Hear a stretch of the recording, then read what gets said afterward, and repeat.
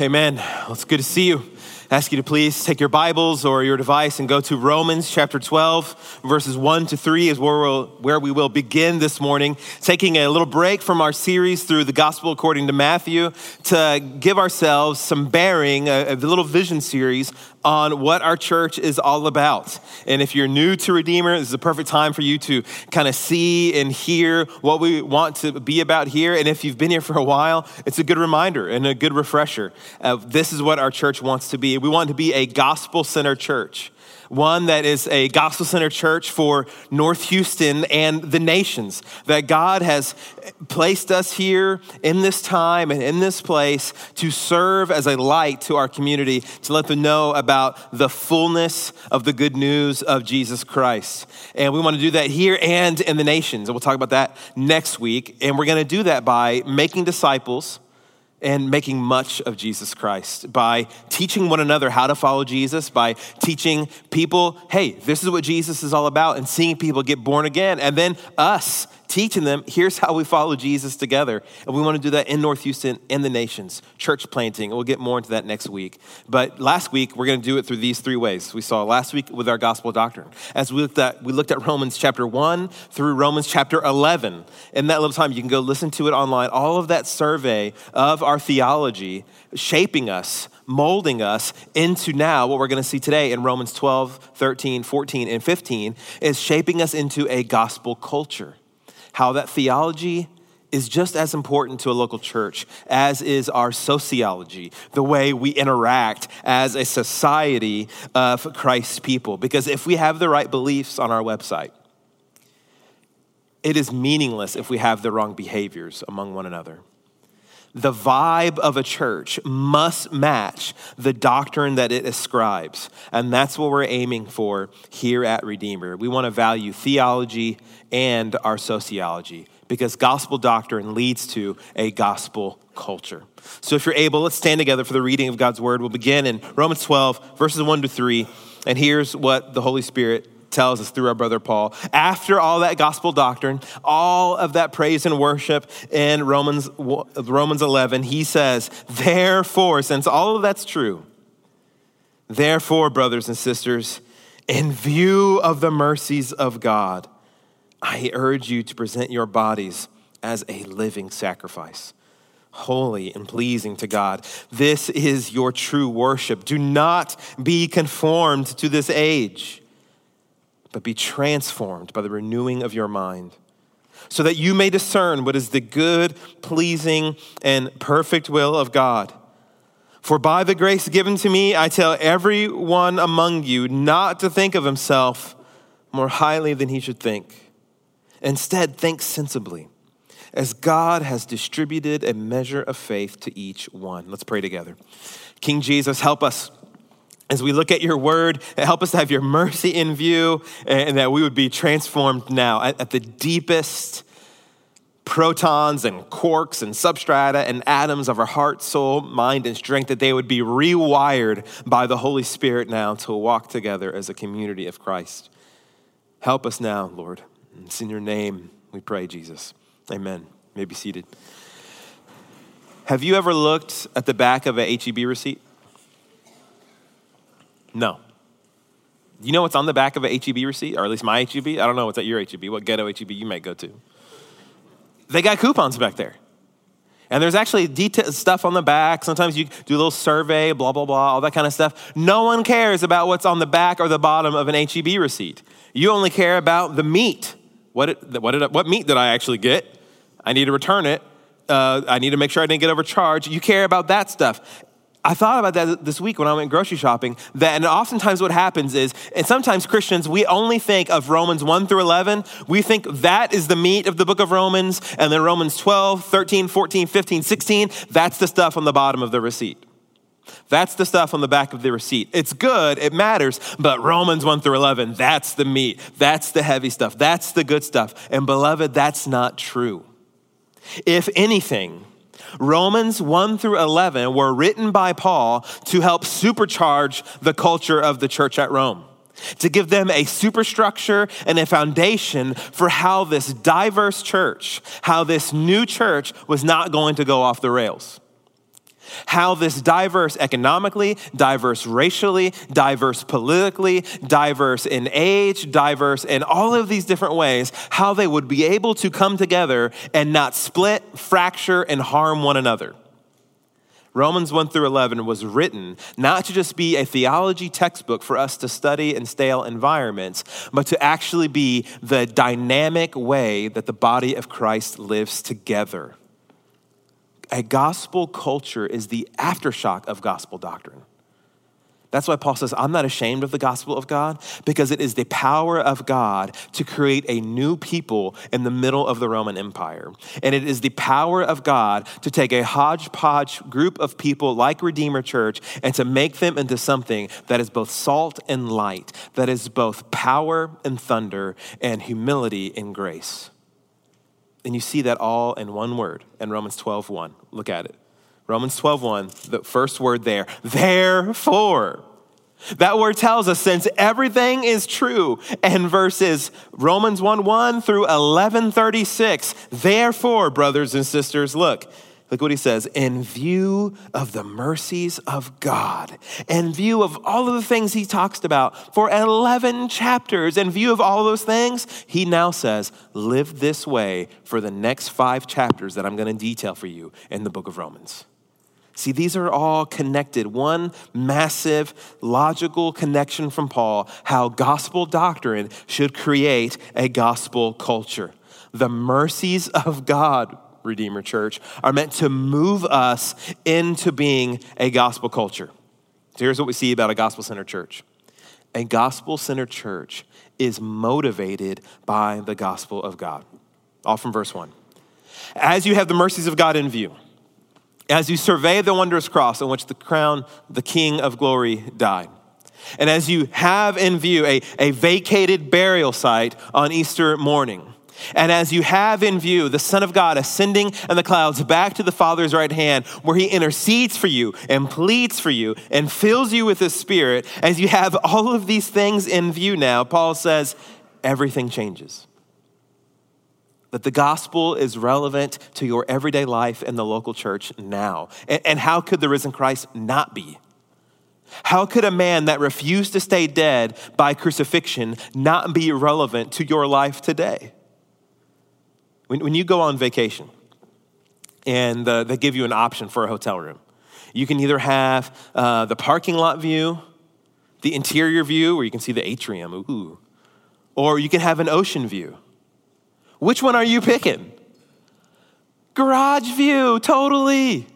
Give me the parking lot view. I love to see the parking lot. That's what I came to Hawaii for. I want to see parking lots. No, you want the ocean view. Because you know that we love to see things that stir us, that move us, that motivate us. Just last night, we're driving home from my parents' house, and the moon last night was incredible. We were all talking, going, man, look at the moon. And I couldn't see it. It was where I was in the car, and it was blocked by some trees in our neighborhood. And Natalie's like, you got to see this moon. I'm like, I've seen it before. She's like, not this moon. I'm like, we don't have different moons. I've seen that moon. And then I turned the corner, and I could see the moon. And we parked and just stared at it for about 30 seconds.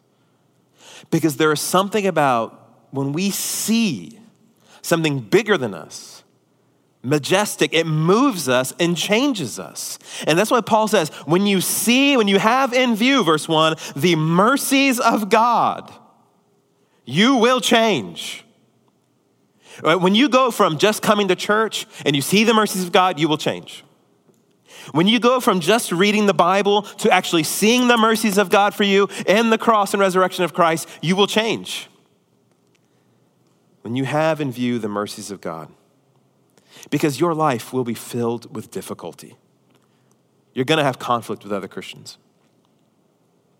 You're going to have challenging relationships. People are going to be jerks. You never will be, but people will be. You'll have frustrations. And Paul's reminding you, beloved, you have a mercies of God view room. Open the curtains. Let the light in. So do you see? Do you have God's mercy in view this morning? Of Jesus dying in your place for your sins, granting forgiveness to whoever will come to him. Him filling you with the Spirit, him praying to the Father for you right now. The Holy Spirit groaning on your behalf. When you groan with words that are just too deep, you have too deep, the Spirit says, I'll pray for you. I'll help you in your weaknesses.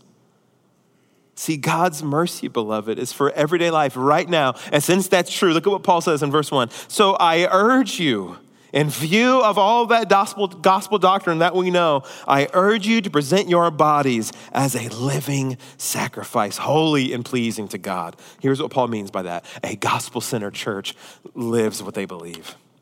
A gospel-centered church lives what they believe. Now, this is a really unusual verse. This might be one of the most cliched Christian verses that we just say it, and yet we have no idea what we're talking about, or have ever even stopped to think about it. A living sacrifice. What in the world is that? That sounds unusual, doesn't it? Well, it should sound unusual. It's meant to. A crucified champion makes no sense to our senses, does it? And neither does a sacrifice that lives. Sacrifices die. Sacrifices have the blood let out of them on behalf of others.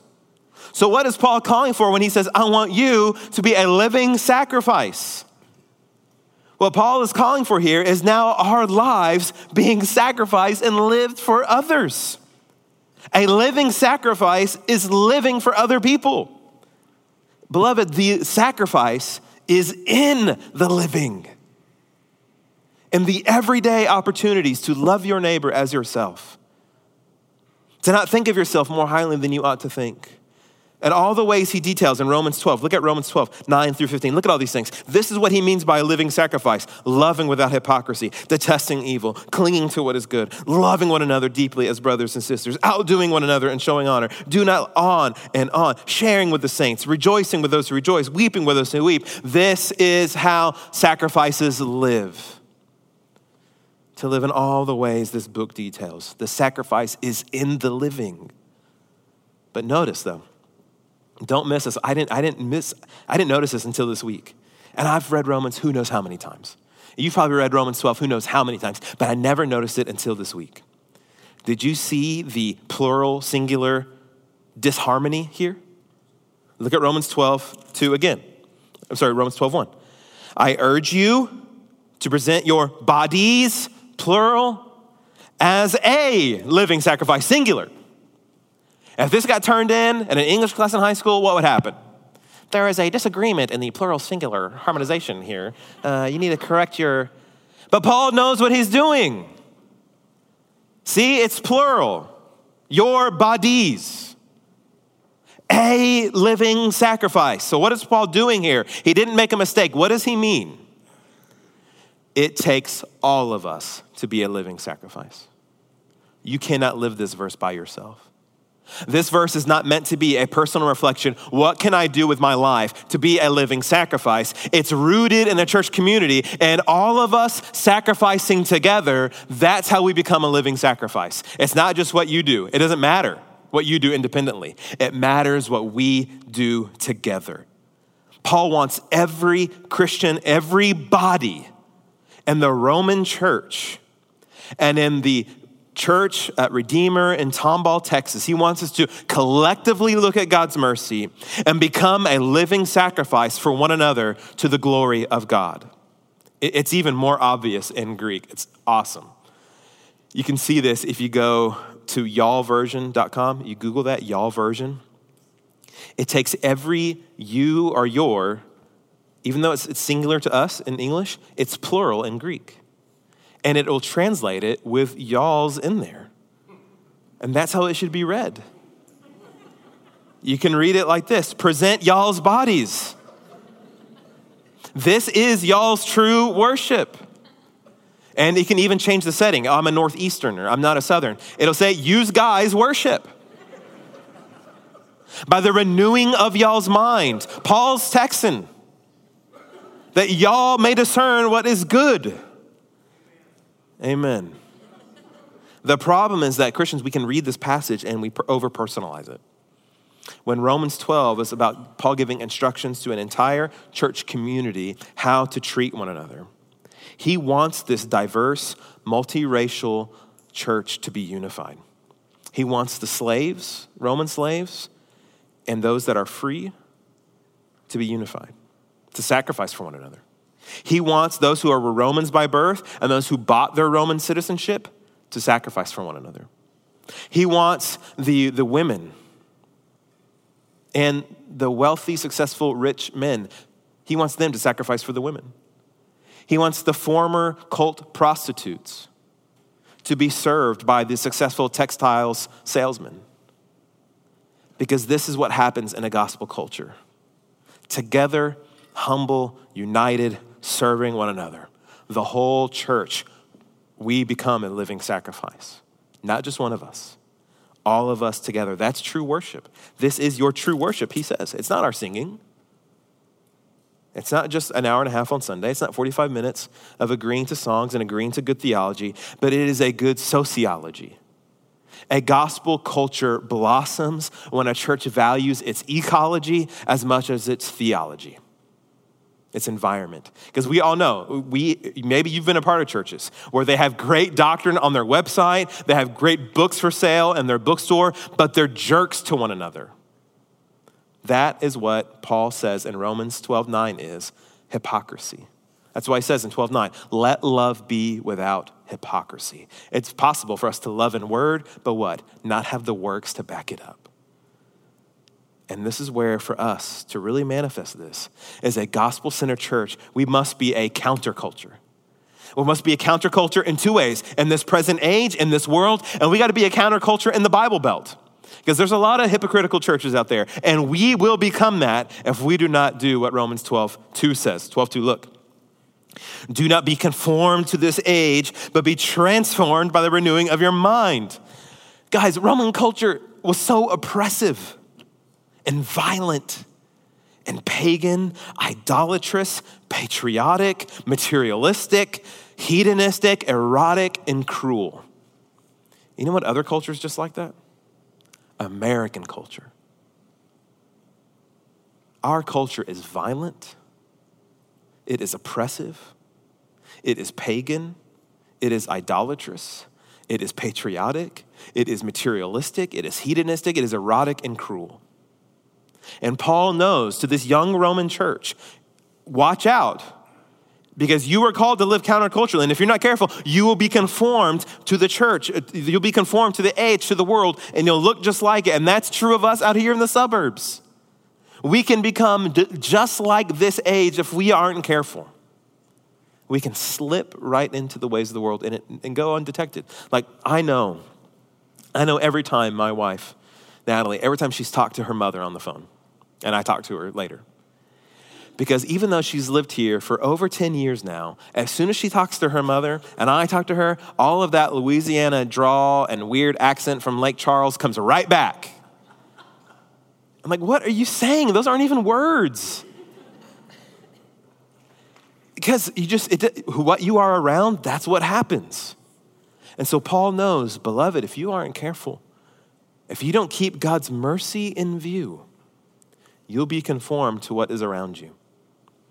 Unless you keep the cross at the center, unless you keep the risen Christ at the center, unless you keep the word of God, that gospel doctrine at the center, you will be like someone who's playing in the ocean, and just by having a good time and enjoying it, you feel the slow-mo drag and pull of the ocean and of this age.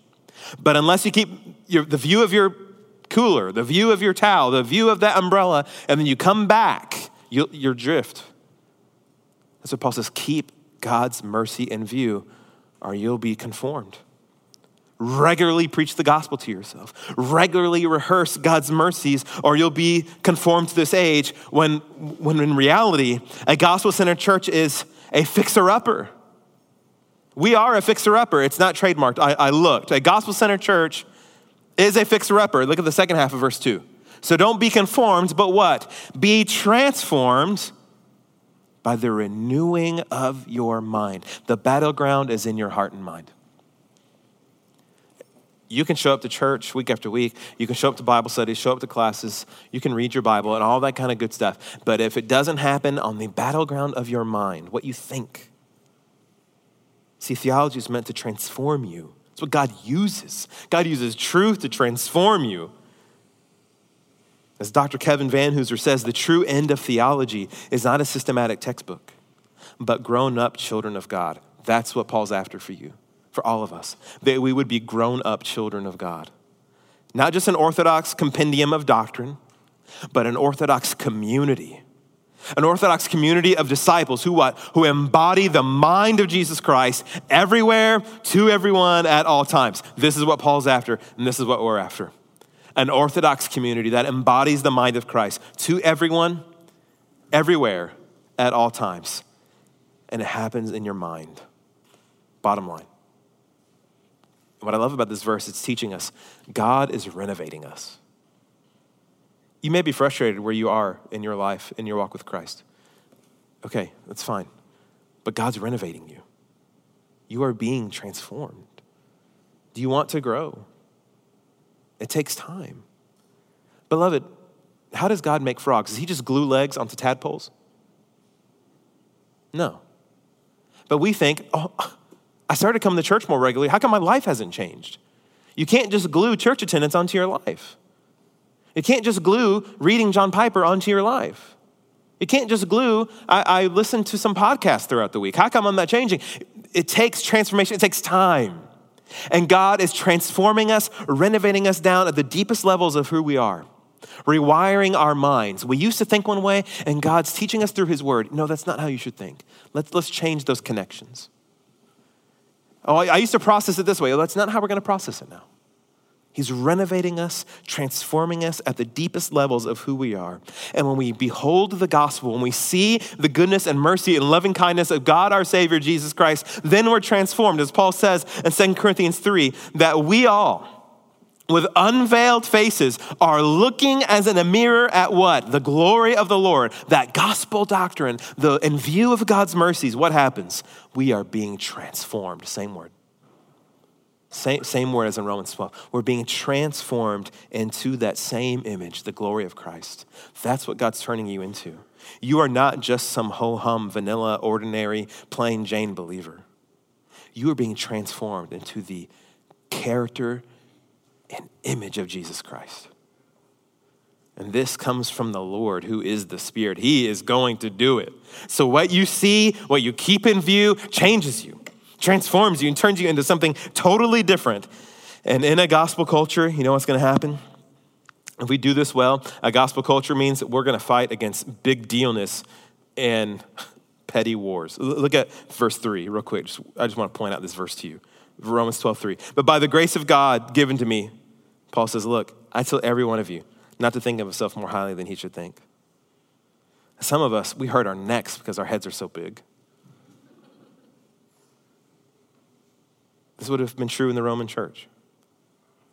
Of course, in the Roman mindset, of course, the successful textiles importer, exporter should think he's more valuable and more highly than the former cult prostitute, the former sex temple worker. And there they are in a local church together. It would be normal for a Roman mind for the guy to think, of course, I should think of myself better than this former cult prostitute. But the gospel says, wrong answer. You are one in Christ. Do not think of yourself more highly just because. So we have our own temptations, don't we? Well, the kind of car we drive, the neighborhood we live in, the house we have, the job we have, how good our kids are, how athletic our children are, the clothes we wear, how high up we are in the org chart. On and on we could go with how we could be tempted to think of ourselves more highly. And Paul says, crucify all that. Don't think of yourself more highly than you should think. Be sensible. Paul says, grab a clue. We're one in Christ. And this is why now that a gospel-centered church, we fight against hypocrisy. Look at verse 9. Let love be without what? Hypocrisy. Isn't this one of the most common charged things against Christians? They're a bunch of hypocrites. And Paul says, it needs not be that way. And here's how. If the right doctrine leads to the wrong culture, that will be hypocrisy. But if we have no fakeness, no phoniness, we're real with one another, real before the living Christ, without hypocrisy, this is what we'll look like. We'll look like Romans 12, 9 through 21, really. And I summarize it here on the screen. If you want to maintain a gospel culture, it's the things on the left. If you want to derail a gospel culture, it's the things on the right. of the slash. Listen as I read them. Look what Paul says. Detest evil. Cling to what is good, verse 9. If you want to foster a gospel culture, we call sin, sin. And we detest it. If you want to derail a gospel culture, overlook evil. Don't speak against it. A gospel culture says, yeah, white supremacy, that's wrong. White nationalism, that's evil. A gospel culture says sins are sins. So we can also say grace can be grace. If we refuse to call sin, sin, then we can no longer call grace, grace. A gospel culture also, verse 10, loves one another deeply as brothers and sisters. It's family style. It's not individualistic.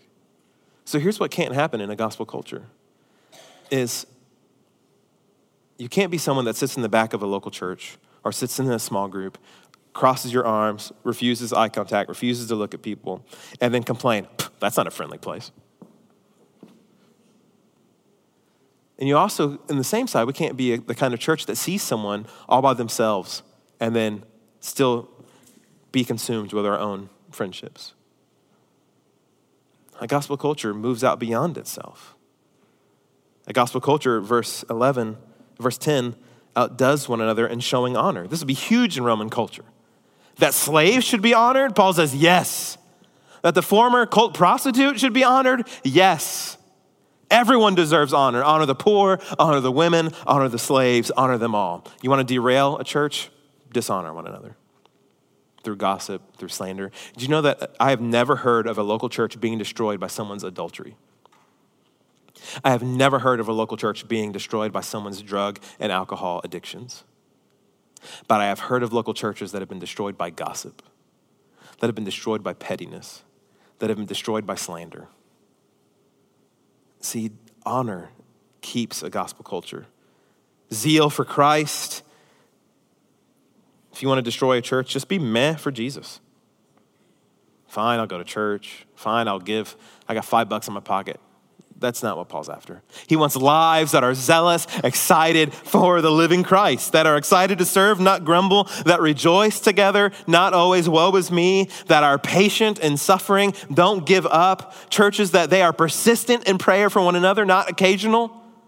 Places that share with the saints and that aren't stingy. Places that bless those who persecute them, that pray for their enemies, not curse them. Places that sympathize and that rejoice with those who rejoice and weep with those who weep, not those who ignore. Not those who don't send the text, how are you doing? Not those who don't follow up, hey, I've been praying for you, how are you? Places that harmonize with one another, that aren't disagreeable. You know, some of the most miserable people on the planet are disagreeable Christians, are prickly Christians. May that never be at Redeemer Church. Places that are friendly, not cliquey. Places that are careful. I love what Paul says in verse 17. Look at what he says. Give careful thought to do what is honorable in everyone's eyes. He says, I want you to think. Well, I just react. Paul says, don't do that. I'm just a straight shooter. I say what I say. He says, guess what? You miss. You're a straight shooter. You go fast, but you're not a good shot. We should be careful, not reactful. Be peaceful, not vengeful. All of this Paul lays out for us. This is what living sacrifices look like. This is what it means to be a living sacrifice. All of these things, and it's summarized in chapter 13 when he says, don't know anyone anything except to love one another. For the one who loves another has fulfilled the law, the commandments, all of the 10 commandments. Do not commit adultery, do not murder, do not steal, do not covet, and any other commandment are summed up by this one. Paul says, I can summarize all 613 commands in the law for you. Love your neighbor as yourself. Love does no wrong to a neighbor. Love, therefore, is the fulfillment of the law. You know why the Roman church needed this? Because they were going to be tempted to divide. They were so diverse, Jew, Gentile. They got people who used to worship Caesar, people who grew up worshiping Yahweh, people that grew up worshiping in Greco-Roman temples and sacrifices, those who grew up in synagogues, and it's hard to come together. But Paul says you need this word because Christians, we aren't always easy to get along with. We're humans, we're sinners, we're annoying. Christians are annoying. You know why Christians are annoying sometimes? Because they're humans. I'm annoying. You're annoying. We're opinionated. You are, I'm not. You're inconsiderate. I'm not. We think the world revolves around us. We have all of these issues. So Paul says, hey, there's a way for us to come together. And it's not for people to become more like the pastors in Rome or to people become more like the pastors at Redeemer Tomball, but for people to find harmony in Jesus Christ. Listen, we're going to have legit disagreements. Every real Christian community will have legit disagreements over non-essential issues, things that don't pertain to being saved. And Paul says this, a gospel-centered church accepts one another, plain and simple. A gospel-centered church accepts one another. Look at verse 1 of chapter 14. Look at what Paul says. Accept anyone who is weak in faith. Accept anyone who's weak in faith. And don't argue about disputed matters. You see how, I love that verse. Don't argue, don't debate about debatable things. You see how there are things that are disputed, that are debatable. Paul says, but don't debate them. Just let it go. There are times for that. And here's what's happening here in the Roman church. This happens in Rome. This happens in the letters to the Corinthians. This happens in Galatians. This happens in Colossians. This happens a lot in the New Testament. Here's how it happens. Imagine 4 people. And on this side, you have 2 Jewish people. And on this side, you have 2 non-Jew. They're Gentile Christians. They're all Christians now. What's happening is there are some Jews, one of these Jews on this side says, I have a real problem eating the pork that was offered to one of the idols and that was brought to our community group. I can't eat that for 2 reasons. One, I view it as unclean because it's pig, it's pork. It was one of the most common meats in Rome. It's dirt cheap. And secondly, I have a hard time eating that because it was offered to a temple. It's too linked for idolatry to me. I can't eat it. That's their thing. But then you have a non-Jew over here saying, have you ever had pork belly? It's amazing. And we got it on the cheap. I brought it. That's offensive. Let's eat. And the Bible says they can eat it. And then on the other side, you have another Jew sitting across the room going, I have no problem eating that. I heard from Peter that all foods are now clean. And I heard that Jesus said all foods are clean. I'm eating that pork. Let's dive in. But then you've got another non-Jew over here sitting next to another non-Jew, and he goes, I can't eat that either. I used to worship at that temple. I used to be a pagan. I used to worship that idol. And that food, I know that butcher. I know how he cuts it. He does a good job. I can't eat that. I'm going to be too tempted to get back into idolatry. This is the problem in the church. Who's right? Who's wrong? Who should eat it? Who shouldn't? And now the community can fracture around these things and rip each other apart. And Paul says, what? Accept one another. Don't try to change each other. Accept anyone who is weak in the faith. So who are the weak? The weak are the ones who are saying, I can't eat that. It reminds me of idolatry. I view it as unclean. I can't eat it. It doesn't matter if you're a Jew who says that or if you're a former pagan worshiper of that deity. I can't eat that either. Paul says they're weak in that matter. And that's fine because to them it would be sin. The strong are the ones who say, I can eat it and I'm a Jew. I have no problem eating that pork. Or a Gentile who says, I have no problem eating it either. It doesn't affect me. It doesn't tempt me towards idolatry. I can dive right in. So there is the strong and there is the weak. And look at what Paul says. Accept anyone who is weak in the faith, but don't argue about disputed matters. One person believes he may eat anything. I can eat the pork, no problem. Another believes I can only eat vegetables. One who eats must not look down on the one who does not eat. The one who does not eat must not judge the one who does. Because why? Because God has accepted him. So do you see what the problem is?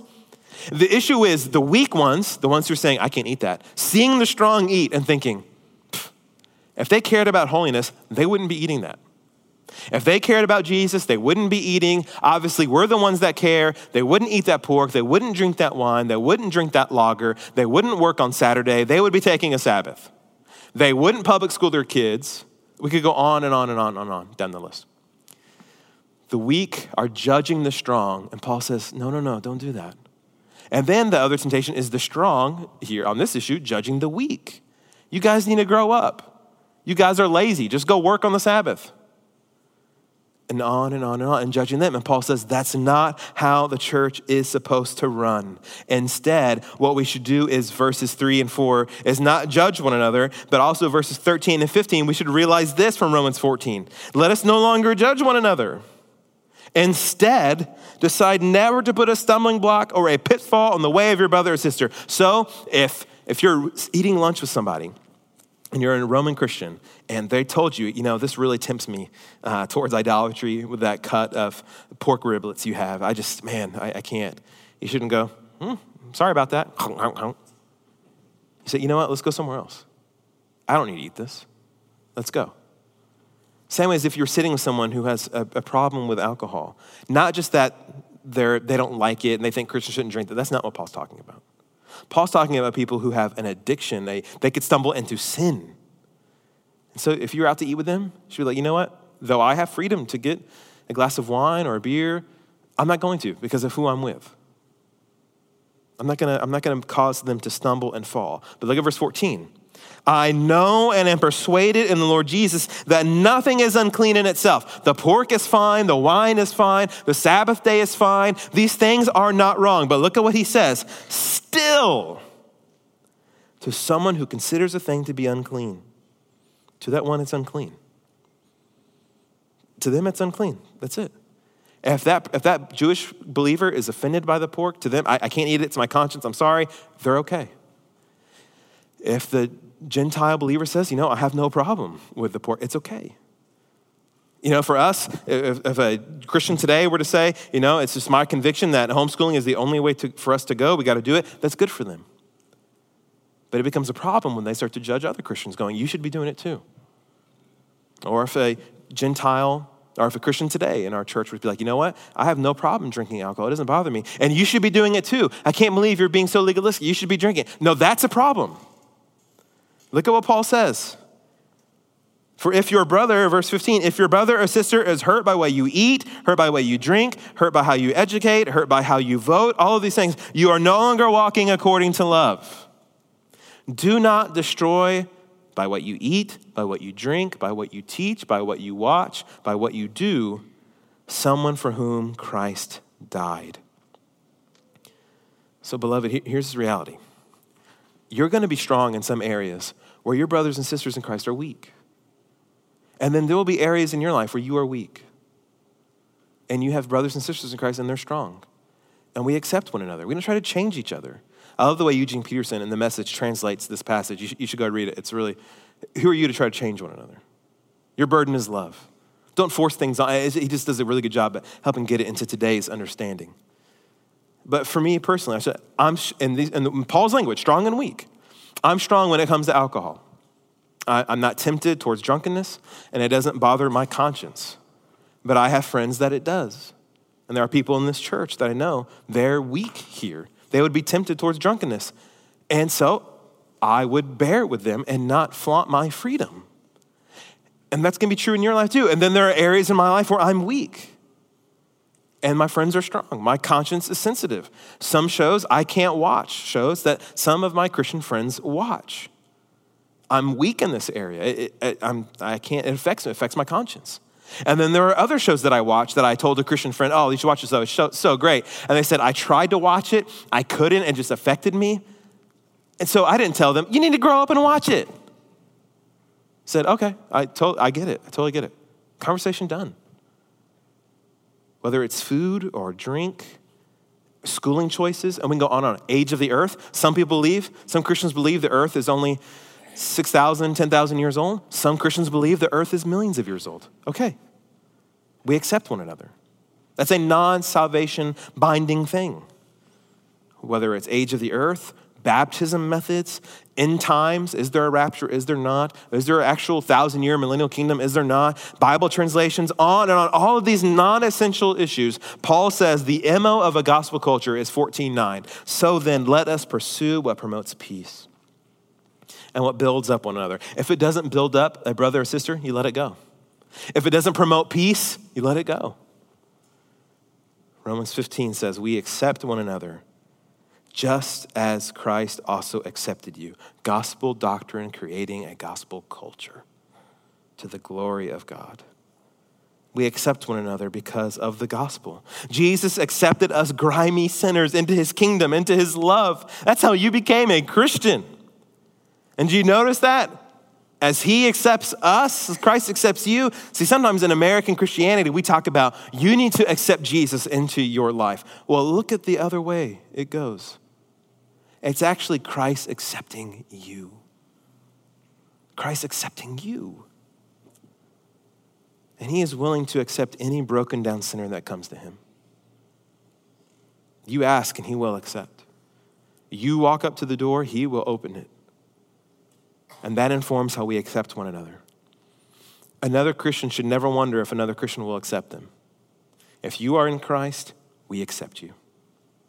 Doesn't matter how much you make. Doesn't matter where you live. Doesn't matter how you vote. Doesn't matter what you do for work. Doesn't matter how you educate. Doesn't matter how you view alcohol. Doesn't matter how you view baptism.